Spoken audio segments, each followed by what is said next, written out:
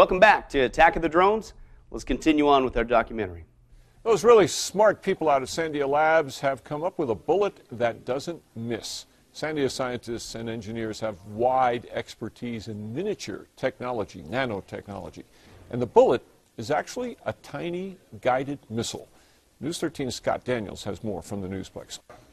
Dick, this patented design would give superpowers to average shooters. It could change the way American soldiers are trained on the front lines. This laboratory is about building very, very tiny machines. James Jones and his team of engineers at Sandia Labs has turned average-size ideas and made them enormous by shrinking them down. The actual one is this dot right there in the middle. Their newest project, to take a self-guided missile and put it into a .50 caliber rifle. It shoots like a dart. Instead of shooting straight with a spiral motion, it twists and turns to find a laser-pointed target at the end, making up to 30 corrections per second while in the air. From the sensor, it commands little fins in the back so that the bullet pitches and yaws and turns itself and guides itself towards the laser dot. In theory, put these into soldiers' machine guns, and they'll hit their mark faster with precise accuracy, so soldiers can spend less time in a firefight. DARPA's Extreme Accuracy Tasked Ordnance Program, or EXACTO, took part in a live-fire demonstration of in-flight guided .50 caliber bullets. The bullets independently maneuver through the air after being fired, and they successfully hit targets that were over a mile away. The rounds changed their path in flight, striking targets that were not lined up with the sniper rifle's original aim. The .50 caliber rounds utilize optical sighting technology and a real-time guidance system, allowing them to be used anytime during the day and night. DARPA explains the importance of the bullets, noting, "It is critical that snipers be able to engage targets faster and with better accuracy, since any shot that doesn't hit a target also risks the safety of troops by indicating their presence and potentially exposing their location." The ammunition will also be extremely helpful when windy weather or moving targets make accurate shots far more difficult. The smart rounds certainly have the potential to revolutionize rifle precision. As well as fulfill even the last bit of the Runaway movie premise. Is there no place to hide, folks, in the coming future? Drones are going to be everywhere, above, below, on the ground, in the water, whether you recognize them as drones or not. And the weaponry they're giving them has the capability, as you just saw, to chase you down even around corners, just like a guided missile, until it takes you out every single time. We are in trouble. But as bad as that is, that's only the first concern with all these drones and the weapons they're arming them with. As the title says, it's not just the attack of drones, but Skynet is coming. In other words, an artificial intelligence will hijack this whole thing, take it all over on a global basis, and hunt people down just like in the Terminator movies. And so that's the question. Are we getting close to developing a true artificial intelligence that can actually hijack this new killer global drone technology on the whole planet and create a real live Skynet scenario? Yes. In fact, even the secular experts are saying it's going to happen very soon. I didn't say that, they did. Much sooner than we could ever dream, or frankly, I think that we even want to deal with or admit.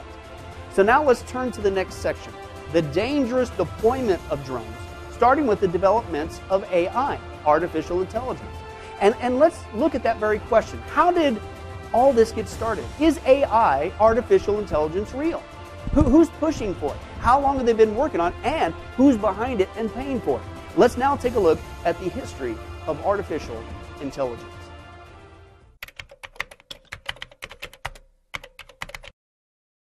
Artificial intelligence, or AI, speaks of the artificial intelligence or intelligent behavior exhibited by computers, computerized machines, and or software. John McCarthy is first accredited with the coining of the phrase back in 1955. The goals of AI research include reasoning, knowledge, planning, learning, natural language processing and communication, perception, and general intelligence modeled after human intelligence. In short, they want to simulate or recreate the human brain. Believe it or not, this desire for artificial intelligence has been around for quite some time. It's an idea that dates back as far as classical philosophers who attempted to describe the process of human thinking as the mechanical manipulation of symbols. In fact, mechanical men and artificial beings appear in the Greek myths, such as the golden robots of Hephaestus, among others. In fact, realistic humanoid automatons were built by craftsmen from just about every civilization, with some of the oldest known being the sacred statues of ancient Egypt and Greece. The culture of that day actually believed that the craftsmen had imbued those figures with very real minds, capable of wisdom and emotion. In fact, one of the early writers, Hermes Trismegistus, wrote that by discovering the true nature of the gods, man has been able to reproduce it.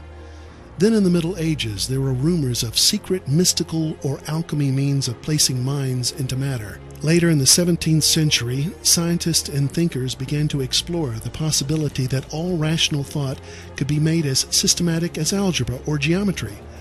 One proponent even stated, "Reason is nothing but reckoning." Then in the 19th century, ideas of artificial men and thinking machines were further developed by authors in their books such as Mary Shelley's Frankenstein or Karl Kapek's Rossmann's Universal Robots. Finally, in the 20th century, the study of mathematical logic provided the essential breakthrough that made artificial intelligence plausible.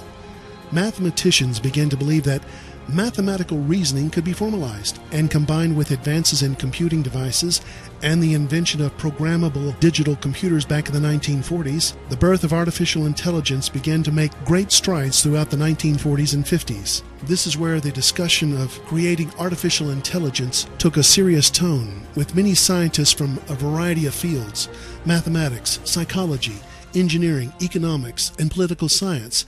They were now discussing the possibility of building an electronic brain. In fact, the official field of AI research was founded at a conference on the campus of Dartmouth College in New Hampshire in 1956. Those who attended became the leaders of AI research for decades. Many of them predicted that a machine as intelligent as a human being would exist in no more than a generation, and they were given millions of dollars to make this vision come true. It was also during the 1950s that we saw the birth of what was called the Turing test, developed by Alan Turing to test the possibility of machines being able to truly think and carry out a conversation that was indistinguishable from a conversation with a human being. If it could pass this test, according to Turing, then it was reasonable to say that the machine was thinking. Soon this thinking ability was put to test in games. Using the Ferrante Mark I machine, the University of Manchester wrote a program for checkers, and a man named Dietrich Prince wrote one for chess. They eventually achieved a great enough skill to take on a respectable player. Therefore, optimism began to grow for creating artificial intelligence, with even more government agencies like ARPA pouring money into the new field. ARPA just happens to be the same entity who developed the precursor to today's internet, known back then as ARPANET. Their name has been since changed to DARPA, which stands for the Defense Advanced Research Projects Agency, who is now responsible for the development of emerging technologies for use by the U.S. military. Then in June 1963, MIT received millions of dollars of funding for the newly created ARPA to further develop artificial intelligence, and to continue to receive such sums up into the 1970s. Combined with three other centers developing AI, Carnegie Mellon University, Stanford, and Edinburgh, all four institutions continue to be the main centers of AI research and funding for many years. Then in 1980, the Japanese government inspired other governments and those in the industry to provide AI with billions of dollars of funding. Soon a system called XCON was completed at CMU for the Digital Equipment Corporation. It was an enormous success that saved the company $40 million annually, with other corporations scrambling to acquire their own similar systems. The 1980s also saw the birth of CYC, which was the first attempt to crack the so-called common sense knowledge problem and create a massive database that would contain all mundane facts that the average person knows. The creators of the project stated there were no shortcuts, and that the only way for machines to know the meaning of human concepts is to teach them, one concept at a time, by hand. During this time, the Japanese government also funded what was called Fifth Generation Computer Project, which sought to build machines that could carry on conversations, translate languages, interpret pictures, and reason like a human being. Soon other companies with new programs of their own, including DARPA with its Strategic Computing Initiative, tripling its AI investments in just 5 years.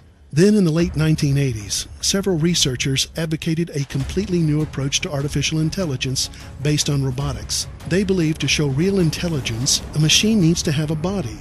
It needs to perceive, move, survive, and deal with the world like a real human. This added fuel to the ideas of cybernetics and control theory systems for human-like intelligent robots. Throughout the 1990s on up to today, artificial intelligence has continued to grow and has actually achieved many of its oldest goals. Due to advances in increased computing power, AI is now being successfully used throughout the technology industry. In fact, in 1997, the world's first computer chess-playing system called Deep Blue, which was now 10 million times faster than the Ferranti Mark I back in 1951, actually beat a reigning world chess champion, Garry Kasparov. Then, in 2005, a Stanford robot won the DARPA Grand Challenge by driving autonomously for 131 miles along an unrehearsed desert trail. 2 years later, a team from CMU won the DARPA Urban Challenge by autonomously navigating 55 miles in an urban environment while adhering to traffic hazards and all traffic laws. Then in 2011, a Jeopardy quiz show exhibition match, IBM's question-answering machine called Watson defeated two of the greatest Jeopardy champions, Brad Reuter and Ken Jennings, by a significant margin. This dramatic increase of artificial intelligence is measured by what is called Moore's Law, which predicts the speed and memory capacity of computers doubles every 2 years. Today, the fundamental problem of raw computer power for artificial intelligence is being overcome, which is why experts are now saying true AI is just around the corner for the first time in the history of mankind. In fact, Ray Kurzweil, a computer scientist, innovator, futurist, and director of engineering at Google, predicted using Moore's Law that machines with human-level intelligence will appear by 2029. Other experts are saying that if AI is produced, it might actually be able to reprogram and improve itself, which means the improved software would be even better at improving itself, leading to ongoing self-improvement and thus new intelligence that could increase exponentially and dramatically surpass humans. This viable reality is now called singularity, describing a singular event when the accelerating progress in technologies will cause a runaway effect wherein artificial intelligence will exceed human intellectual capacity and control, thus radically changing or even ending civilization.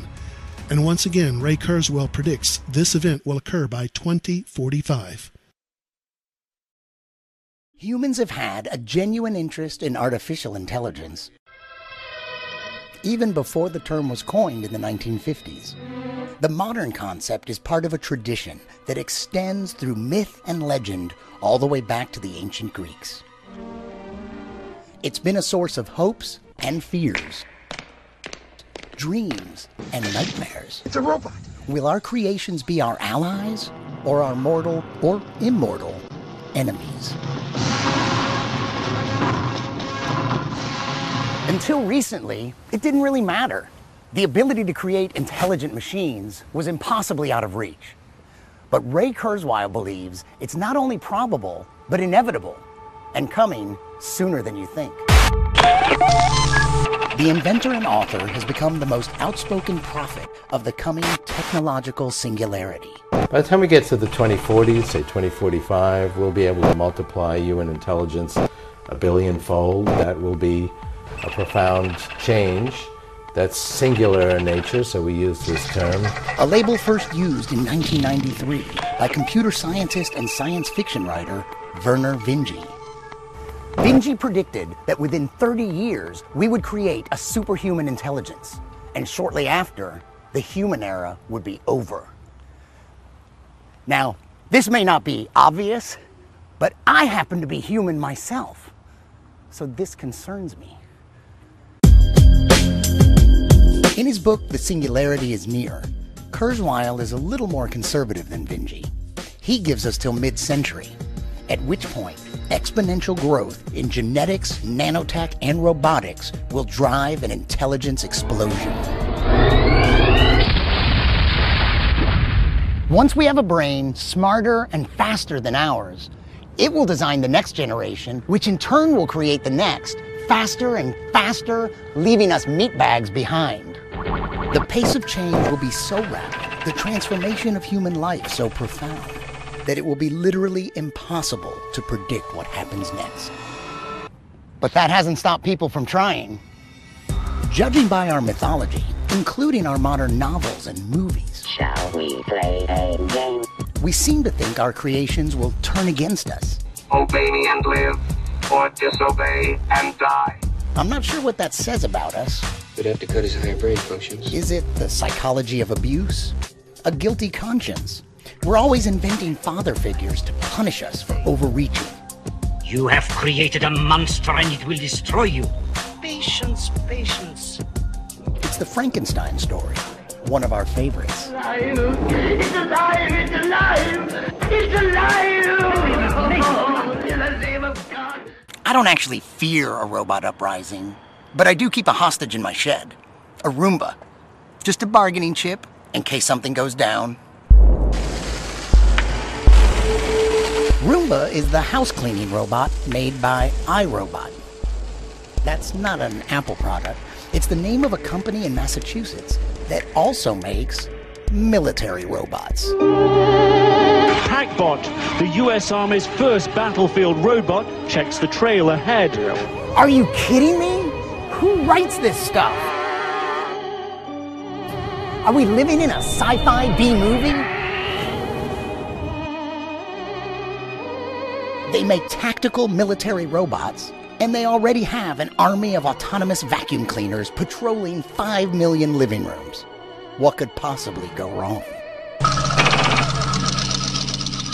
iRobot is also the name of an Isaac Asimov book. What, you want jackets? We got jackets. You want trousers? We got trousers. But maybe they won't be so ill-tempered towards us. Might be a giant robot. Maybe instead of a rebellion or a stern father, we'll get an overprotective mother.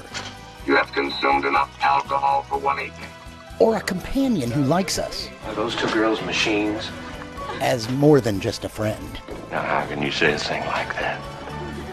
The least we could do is make sure everything we build has an off switch. Realistically, it probably won't be that easy. After all, we're talking about superhuman intelligence. I know that you and Frank were planning to disconnect me.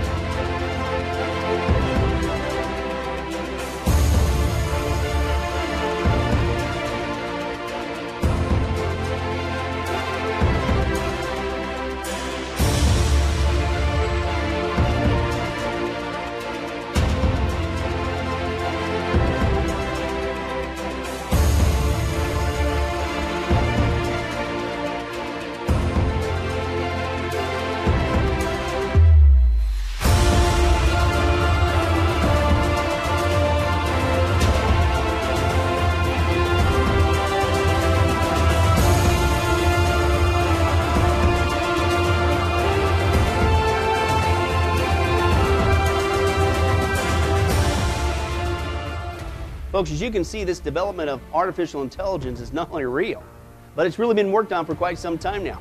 And these people, as you saw, are very serious about this. And at least some of them will admit it. It's a dangerous thing to play with. What are you doing? And it's leading to also a very serious problem that they also admit. What if these things really do take over? It's not just being built, but what if the unthinkable happens? What if singularity does occur? What if machines really do take over, Hal? Okay, this is no longer, as you saw, a crazy science fiction scenario from some Isaac Asimov book. It's a reality today and a genuine concern today. Even those working on this technology admit it. And the irony is, if you think about it, this is exactly what is needed for a Skynet scenario to appear on the scene and take over with all the drones that we saw are being launched right now all over the world in every facet of society. This development of AI, artificial intelligence, allows for this Skynet scenario to come. But you might be thinking, well wait a second. That's just drones in the sky that we've been seeing. I mean, if you look at the Terminator movies, technically, there were machines on the ground, even humanoid-looking machines that Skynet took over and unfortunately started to hunt down and annihilate mankind. We don't have people making robotic machines and humanoid Terminators like in the movie, do we? Folks, I'm telling you, you haven't seen anything yet. Yes, we do is the answer. And they're also merging it with, that's right, artificial intelligence, just like in the movie. Believe it or not, right now as we speak, folks, as you watch this documentary, militaries and scientists around the world are building robotic machines, listen, humanoid-looking robotic machines that are armed and deadly and intelligent, exactly like in the Terminator movies. And if something doesn't change real fast, we are really headed for an artificial intelligence Skynet scenario to come on the scene, take over, and hunt us down. In other words, believe it or not, folks, Judgment Day is around the corner. And the first way that we know that this horrible reality is coming is with robotic machines. You see, just like the drones in the sky, robotic machines on the ground are also going to be armed to the teeth, or in many cases, they already are. In essence, the whole way, quote, of doing war, they say, is rapidly changing. It's going to be the robots on the ground who are going to be, quote, doing the dirty work for us. This is what's being built right now. For instance, who needs a jet fighter pilot anymore? No siree. Now an unmanned robotic pilot equipped with artificial intelligence can do it for you. In fact, here's one produced in the UK. It's called Taranis. Watch this.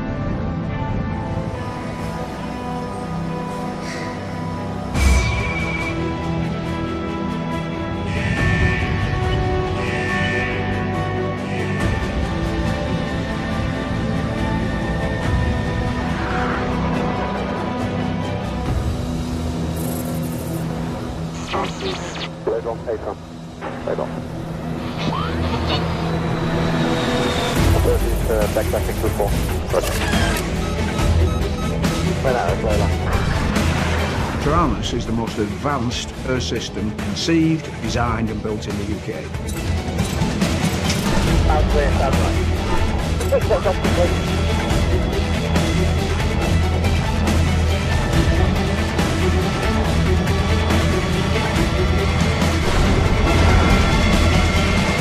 Taranis is one of the most advanced projects that BAE Systems has ever undertaken. It keeps the UK at the top table of aerospace capability.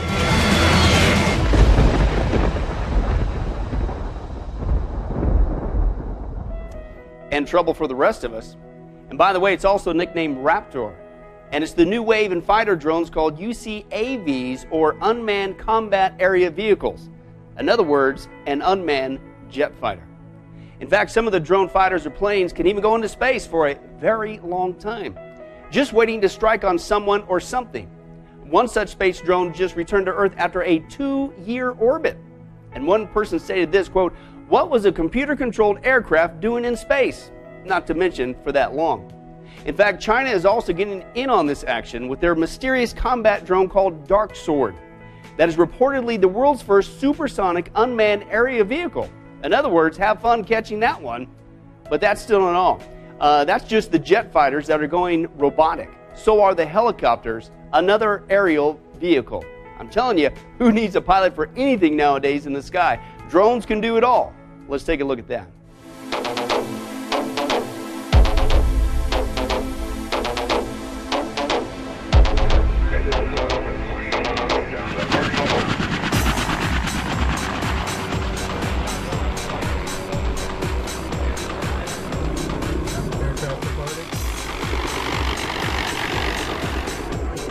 Office of Naval Research, ONR, is developing new capability for unmanned flight, known as the Autonomous Aerial Cargo Utility System, ACUS. ACUS technology makes it possible for unmanned helicopters to fly and bring supplies to Marines in the field with just the touch of a user's tablet, keeping pilots and air crews out of danger. What's truly revolutionary about this is the ease of use. Anyone can order supplies from their tablet without needing months of specialized training. And I think what you've seen today is with the advantages and the test results we've been able to witness, all of us, that we might have indeed something for the future that can be very, very relevant to our missions. Well, we're out in front here. This is cutting edge stuff. This is the selection of a landing site. No one's telling the helicopter where to land. It's being told a general region, but it's able to pick the site itself. It's able to identify the obstacles itself and then execute the landing. No one's done that before.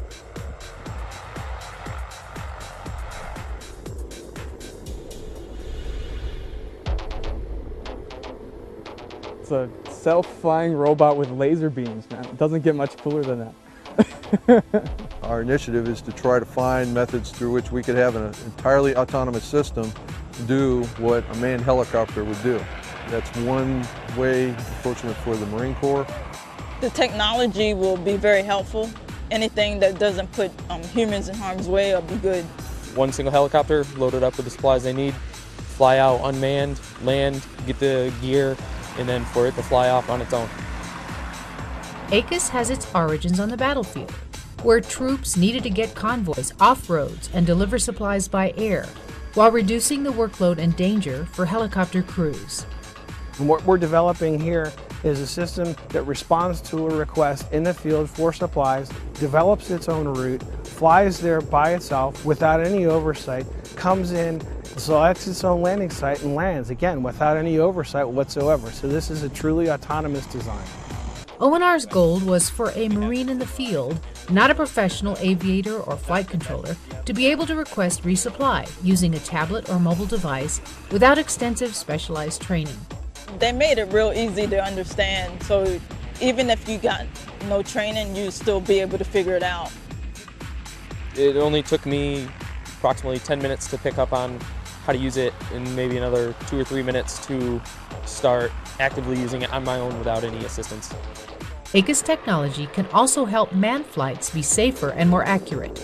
For instance, ACUS can assist the pilot while landing in challenging conditions like dust or snow. Recently, companies like Amazon have talked about delivering a book to a customer with an unmanned aircraft. We're trying to do the same thing, but I want to bring 5,000 pounds to a Marine in the field of bullets or batteries or water in that same fashion. It could even indeed maybe bring this to a rescue mission somewhere, maybe to a dangerous landing zone, all with the touch of a single tablet. And who can't do that? We're all used to tablets and cell phones. Can you believe that? Just like Amazon, you can order up some supplies and weaponry and back up on the battlefield, just like you're placing an order online. The new flying drone helicopter brings it straight to you. Go figure. But they also have another use for these helicopters. They now have mini ones that can also be used for surveillance purposes. Watch this. In the past few years, the usage of drones has dramatically increased. Miniature surveillance helicopters are being used by British military intelligence forces in Afghanistan. The remotely controlled devices send camera footage and pictures to the troops on the ground. The 1x4-inch drone, known as the Black Hornet Nano Unmanned Air Vehicle, can be piloted manually or it can be programmed using GPS coordinates. It weighs less than an ounce, reaching speeds of up to 22 miles per hour. The Black Hornet can travel for up to half an hour and has a range of around a half mile. Sergeant Christopher Petherbridge from the Brigade Reconnaissance Force stationed in Afghanistan said, "We used it to look for insurgent firing points and check out exposed areas of the ground before crossing, which is a real asset. It is very easy to operate and offers amazing capability to the guys on the ground." The military contract for the drones specifies that 160 of them will be supplied and maintained by Marlborough Communications. The drones were initially designed by the company Prox Dynamics in Norway for search and rescue procedures. Well, now you can search for all kinds of things and rescue whatever, like a mosquito. Can you believe that? That's not just small, But if you had a bunch of those things flying around, I mean, you couldn't escape them. They'd be worse than a pack of mosquitoes or gnats or whatever. And apparently that's why one reporter said this, quote, "If you thought that having helicopter drones flying around delivering packages was a scary concept, then you won't be very happy to learn that the U.S. military is seriously considering enlisting the help of tiny robot copter drones in warfare. The U.S. Navy is now testing a cannon system that launches 30 small robot drones into the air in less than a minute. The drones are able to fly in formation for 90 minutes in order to compete and complete missions that are designed to overwhelm the adversary. In other words, have fun running from these guys. It's just like a pack of mosquitoes. It really is true, folks. But that's just in the sky. This robotic invasion that can be controlled with AI will also be underwater. In fact, it's already here with robotic military ships like this one coming to an ocean near you. Check this one out. We know the U.S. military has had drones in the air for a while. Now it's looking to ramp up drone technology at sea. The Pentagon research group DARPA is developing a drone ship that would save money and manpower on expensive searches for super quiet enemy submarines. A prototype vessel is already in production. They're calling the program the Anti-Submarine Warfare Continuous Trail Unmanned Vessel. DARPA says the drone ships will measure 132 feet long and likely cost about $20 million each to build. That's a drop in the bucket compared to the price of billion-dollar manned warships. If testing proves successful, the Navy could start developing the idea further by 2018. The vast ocean is a great place to hide. So DARPA is also developing stealthy deep-sea robot capsules. They could sit on the ocean floor for years until U.S. controllers trigger them to float to the surface and release unmanned flying vehicles. From above, these drones could transmit images showing nearby enemy activity. All this emerging technology offers a pretty good indication that the ocean is about to become a lot more robotic. In the future, motherships, such as the newly retrofitted USS Ponce, could be sent to conflict zones where they would launch and support fleets of unmanned vehicles with multiple capabilities. An entire battle group could be managed by a handful of personnel. Hey, wait a second. That's starting to sound like that mothership in the Avengers movie. Remember that? Does Hollywood once again know something we don't know? You see, you think I'm kidding, but I quote, "The Pentagon wants an airborne aircraft carrier to launch drones." The Defense Advanced Research Projects Agency, or DARPA, released an artist rendering to show its vision for a future aircraft carrier in the sky, capable of launching and recovering numerous drone aircraft while in flight. In the 2012 movie The Avengers, Captain America, the Hulk, Iron Man, and the rest of the gang flew on a massive aircraft carrier that carried dozens of planes through the air and disappeared from plane view with the help of a cloaking device. Well, folks, the idea that the U.S. military could develop something similar is still seen as far-fetched, but this much is true. Quote, "A Pentagon agency has just launched a new effort to develop an airship that is sure to draw comparisons." DARPA program manager Dan Patt said, quote, "We want to find ways to make smaller aircraft more effective, and one promising idea is enabling existing large aircraft with minimal modification to become aircraft carriers in the sky." In other words, I'm not making it up. He just said it. This is really what's coming. Hollywood got it right again.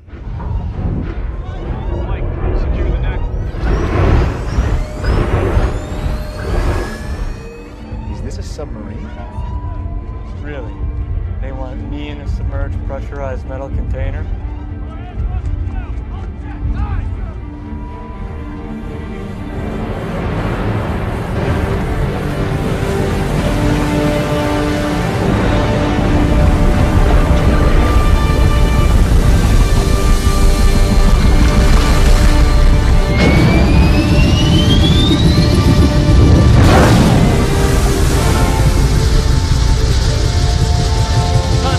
Much worse.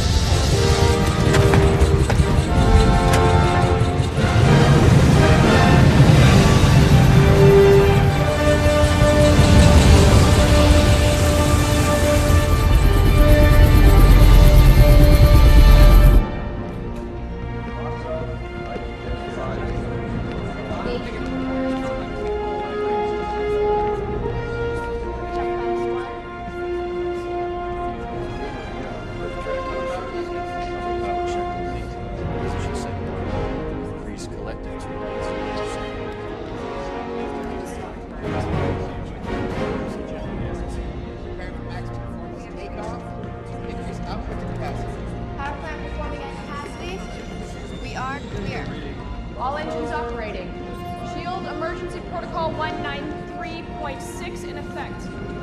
We're at level, sir. Good. Let's vanish. Engage retroreflection panel.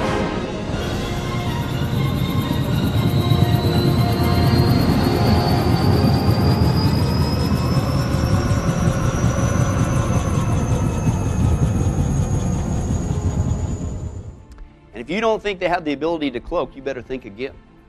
But that's still not all. Not only are they making robotic big ships, just like in the Avenger movies, but now they're making them even smaller that can actually swarm their prey, leaving no chance of escape, if you needed to. Watch this. The Office of Naval Research. Innovations for the Future Force. U.S. Navy Autonomous Swarm Boats. The future is now. With autonomous swarm boats, unmanned Navy vessels can overwhelm an adversary.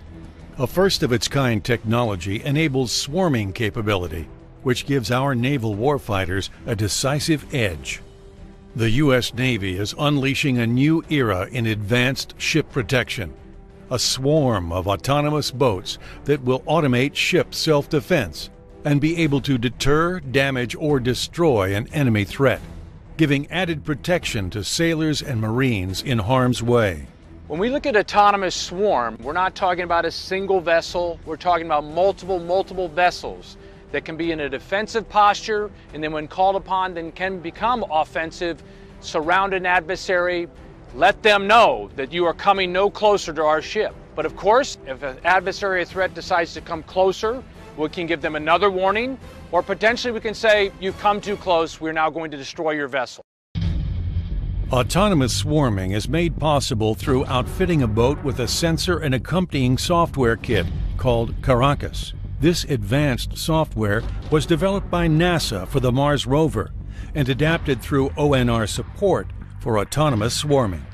What we have on board these boats is software and equipment that allows the boats to operate autonomously, which means they can sense the environment being other ships, perhaps the enemy, that's the objective, and then they can react to the environment. ONR's current demo on the James River was made possible through discoveries in artificial intelligence, machine perception, and distributed data fusion. Now, any boat can be fitted with a kit that allows it to operate autonomously and together swarm on any threat. This new technology can be used to help prevent attacks like the damage caused to the USS Cole by one small boat. USS Cole was attacked in October of 2000. 17 of our sailors were killed in that attack. It's a constant reminder every time we walk the passageways of the importance of being vigilant. Autonomous swarm boats can be a force multiplier. Something like this technology is very useful where you want to have assets out there that can patrol around you almost like guard dogs, and they can give the CO of that ship the intent of another boat that's coming in. And what's new in this exercise is that we're extending Caracas to 5 small boats so they engage in this multi-boat swarming behavior. From an operational perspective, the swarm is starting where there is a swarm of unmanned autonomous vehicles that are protecting a high-value unit. The ship, the designated good guy, is the Relentless, serving double duty as the floating lab, monitoring the demo as the swarm scenario unfolded. As they get further into a congested environment, a red or an adversary approaches, and the swarm will go and surround the adversary and defend the ship and then come back and continue to protect the ship.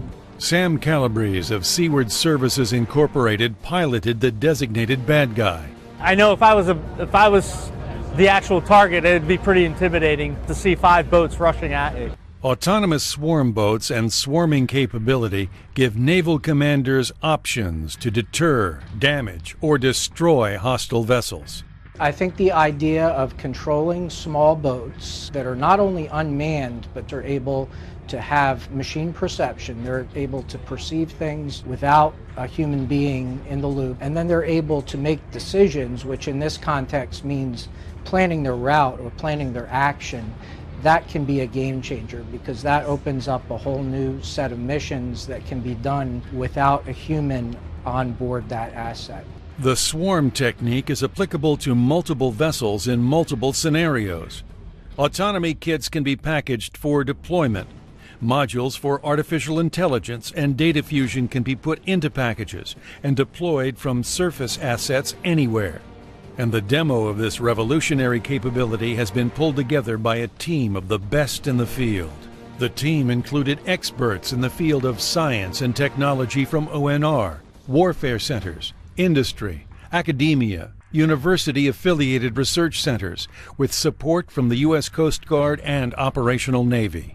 When we're going to protect our country and look at the security of our country, and when we're going to operate these new innovative kind of systems, it's truly a team effort.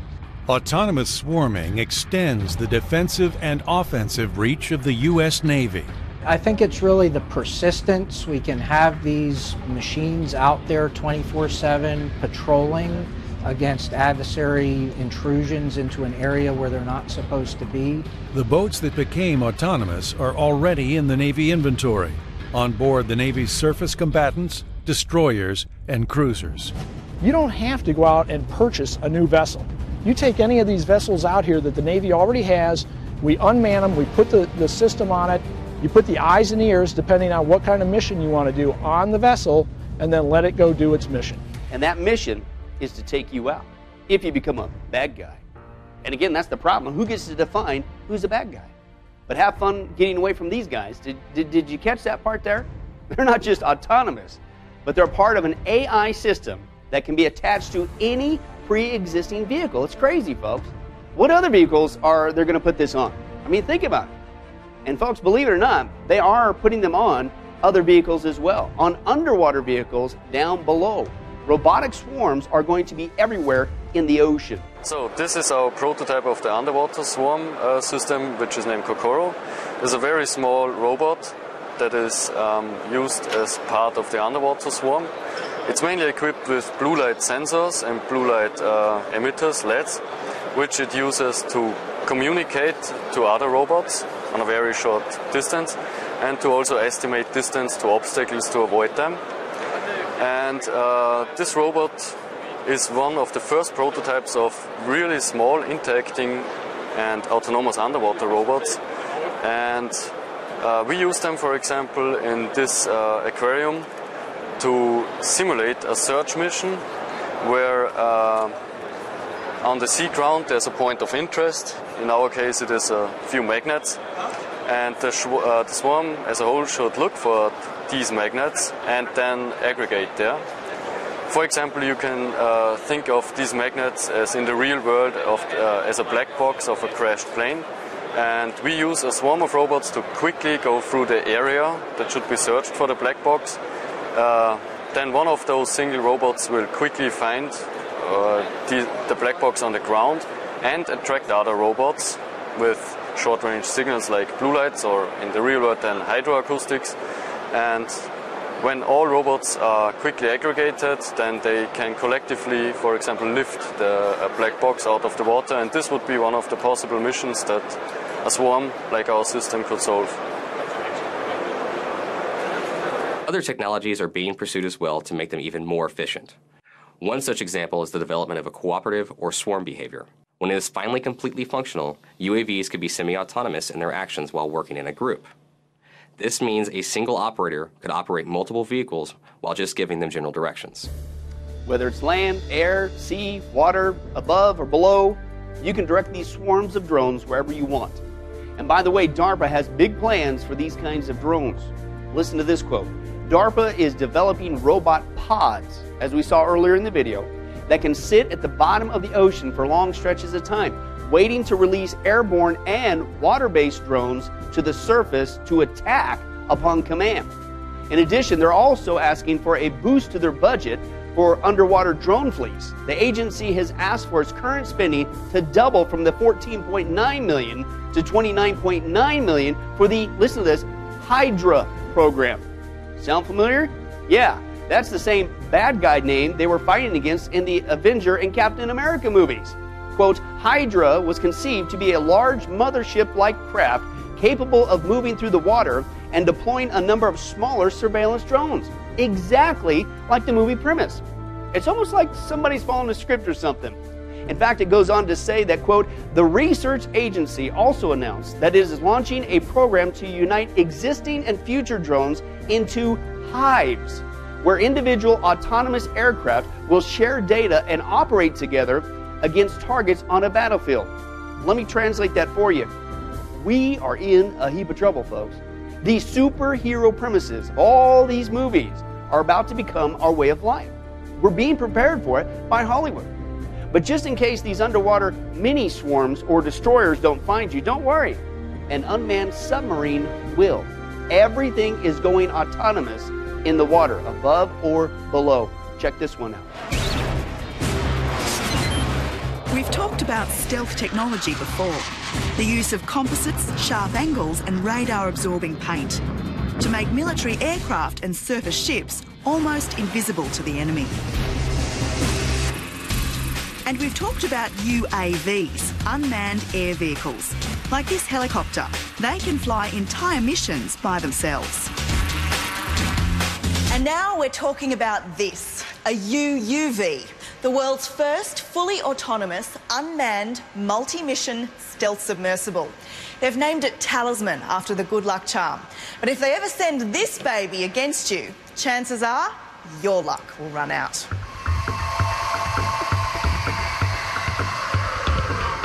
Talisman is a working prototype designed by BAE Systems in Portsmouth to showcase the British company's advanced technologies.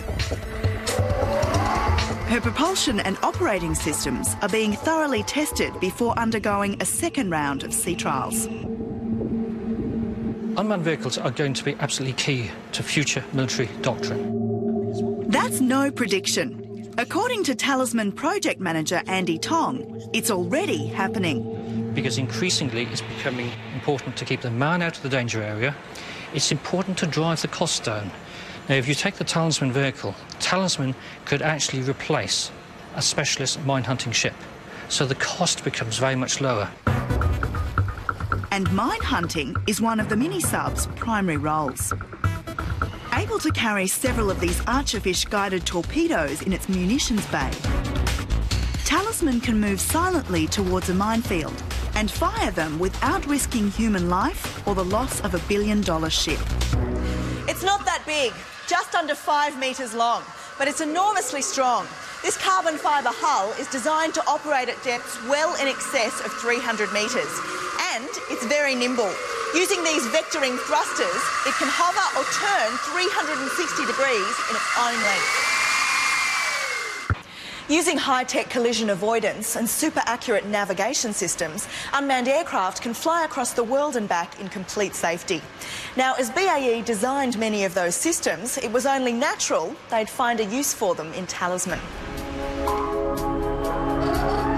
Talisman is just as smart as many of its flying brothers.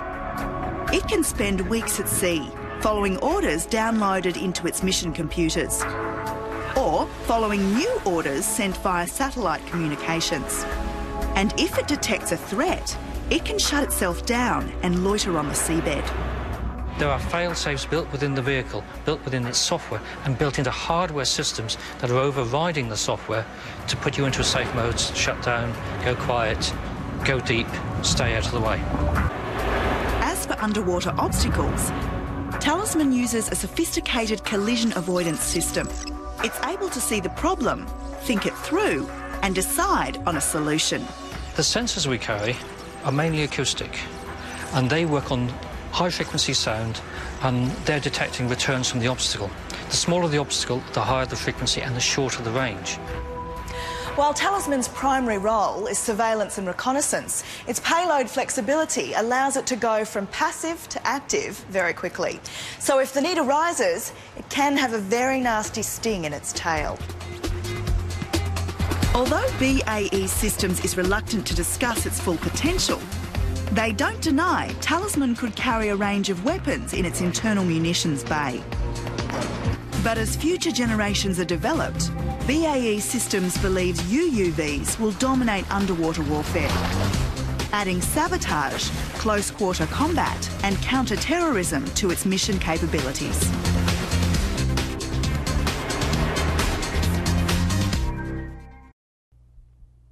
Well, hi, this is Billy Crone of Get a Life Ministries, and I hope you're enjoying our documentary. But before you go, let me ask you a couple questions. Did you know the Bible says that God is holy and that we are not? Holy means without sin. God is without sin. The problem is we have sin. We've done some things that are wrong. And the problem with this is the Bible says that the wages of our sin is death. In other words, we deserve to die and be separated from God forever in a place called hell. And that's the ultimate question. If you were to die today, would you go to heaven or would you go to hell? Well, unless you deal with the sin issue, the Bible's very clear. We're not going to go up, we're going to go down. And that's what I wanted to share with you today. God wants to fix this for us. He's made a provision so that we could escape hell and go to heaven through His Son, Jesus Christ, but we don't want to admit it. And so out of love, He sent us something called the Ten Commandments. It's His way to give us an x-ray so that we can admit we got a problem, that we have sin inside that separates us from Him. And if we would just admit it and ask for His help, He'll fix it. But let's take a look at His divine x-ray. The Bible says in the Ten Commandments, the 9th commandment says, if you will, you think you're good enough to get to heaven, you're holy like God, you're without sin, then prove it to God. Don't ever bear false witness. That's the 9th commandment, which means lying. So how many guys have ever told a lie ever once in your life? Well, every single one of you should have raised your hand because we all have. Believe it or not, that disqualifies you right there for heaven. The Bible also says you shall not steal. Don't ever take anything without permission. Folks, if we're honest, we've done that too. The Bible says that God is so holy, even His name is holy. You shall not use the Lord's name in vain. And now the blessed name of Jesus Christ has become a common cuss word. That's called the sin of blasphemy. The Bible also says you shall not commit adultery. You think you're worthy of getting to heaven? Just march on in there yourself, all by yourself? You don't need God's help? Then don't ever commit adultery. And Jesus said His standards is this. If you ever look at lust with your eye at another person, you've committed adultery in your heart. And finally, the Bible says, you shall not murder. And you might think, well, I haven't done that one. Really? Once again, here's the Bible standard. Jesus said that the sin of hatred, wishing somebody was dead, is akin to the sin of murder. You just, if you will, pulled the trigger in your heart. But that's just 5 out of 10. How you doing? You're going to stand before God one day, and you're going to have to admit who you are. He already knows, but you're going to have to admit, hey, God, let me in. Let me into heaven. I'm a liar. I'm a thief. I'm a blasphemer, adulterer, murderer. And the Bible is very clear. Such people as these will not inherit the kingdom of heaven. You're not going to heaven. You're going to hell. But here's the good news. God sent His Son, Jesus Christ, to die on the cross for you and I. He took the death penalty in our place. Jesus lived the perfect life in our place. And He took our punishment on the cross so that we could be forgiven and set free. It's called a pardon. God wants to pardon you. But that pardon will do you no good unless you reach out and receive it. Won't you do that today? Won't you do that right now? You don't even know if you have tomorrow. You may not even make it through the rest of this documentary. Don't leave this earth without Jesus being your Lord and Savior. Call upon His name. Ask Him to forgive you of all of your sins. Believe in your heart that God raised Him from the dead, and the Bible says you shall be saved. Well, this is Billy Crone of Get a Life Ministries, and again, I hope you're enjoying our documentary. But please make sure that you're headed to heaven today. I hope to see you in heaven. God bless.